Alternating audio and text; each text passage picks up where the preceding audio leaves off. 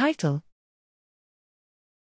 SARS-CoV-2 RNA and viable virus contamination of hospital emergency department surfaces and association with patient COVID-19 status and aerosol generating procedures. Abstract. Background: infectious aerosols and droplets generated by SARS-CoV-2 positive patient aerosol generating procedures, AGPs, coughing, or exhalation could potentially contaminate surfaces, leading to indirect SARS-CoV-2 spread via fomites. Our objective was to determine SARS-CoV-2 surface contamination frequency in emergency department (ED) patient rooms with respect to patient SARS-CoV-2 status and AGP receipt. Methods: swabs were collected from fixed surfaces or equipment in the rooms of patients under investigation for COVID-19 or known to be SARS-CoV-2 positive.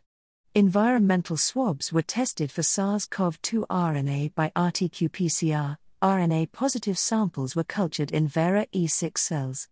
Room contamination was also evaluated by clinical severity of COVID-19 and time since symptom onset.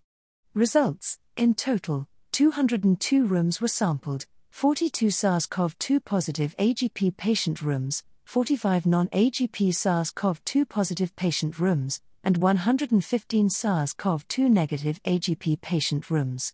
SARS-CoV-2 RNA was detected on 36, 3.6%, surfaces from 29, 14.4%, rooms. RNA contamination was detected more frequently in rooms occupied by non-AGP SARS-CoV-2 positive patients than SARS-CoV-2 positive AGP patients, 28.9% versus 14.3%. P equals 0.078. Infectious virus was cultured from one non-AGP SARS-CoV-2 positive patient room. There was no significant difference in room positivity according to COVID-19 severity or time since symptom onset.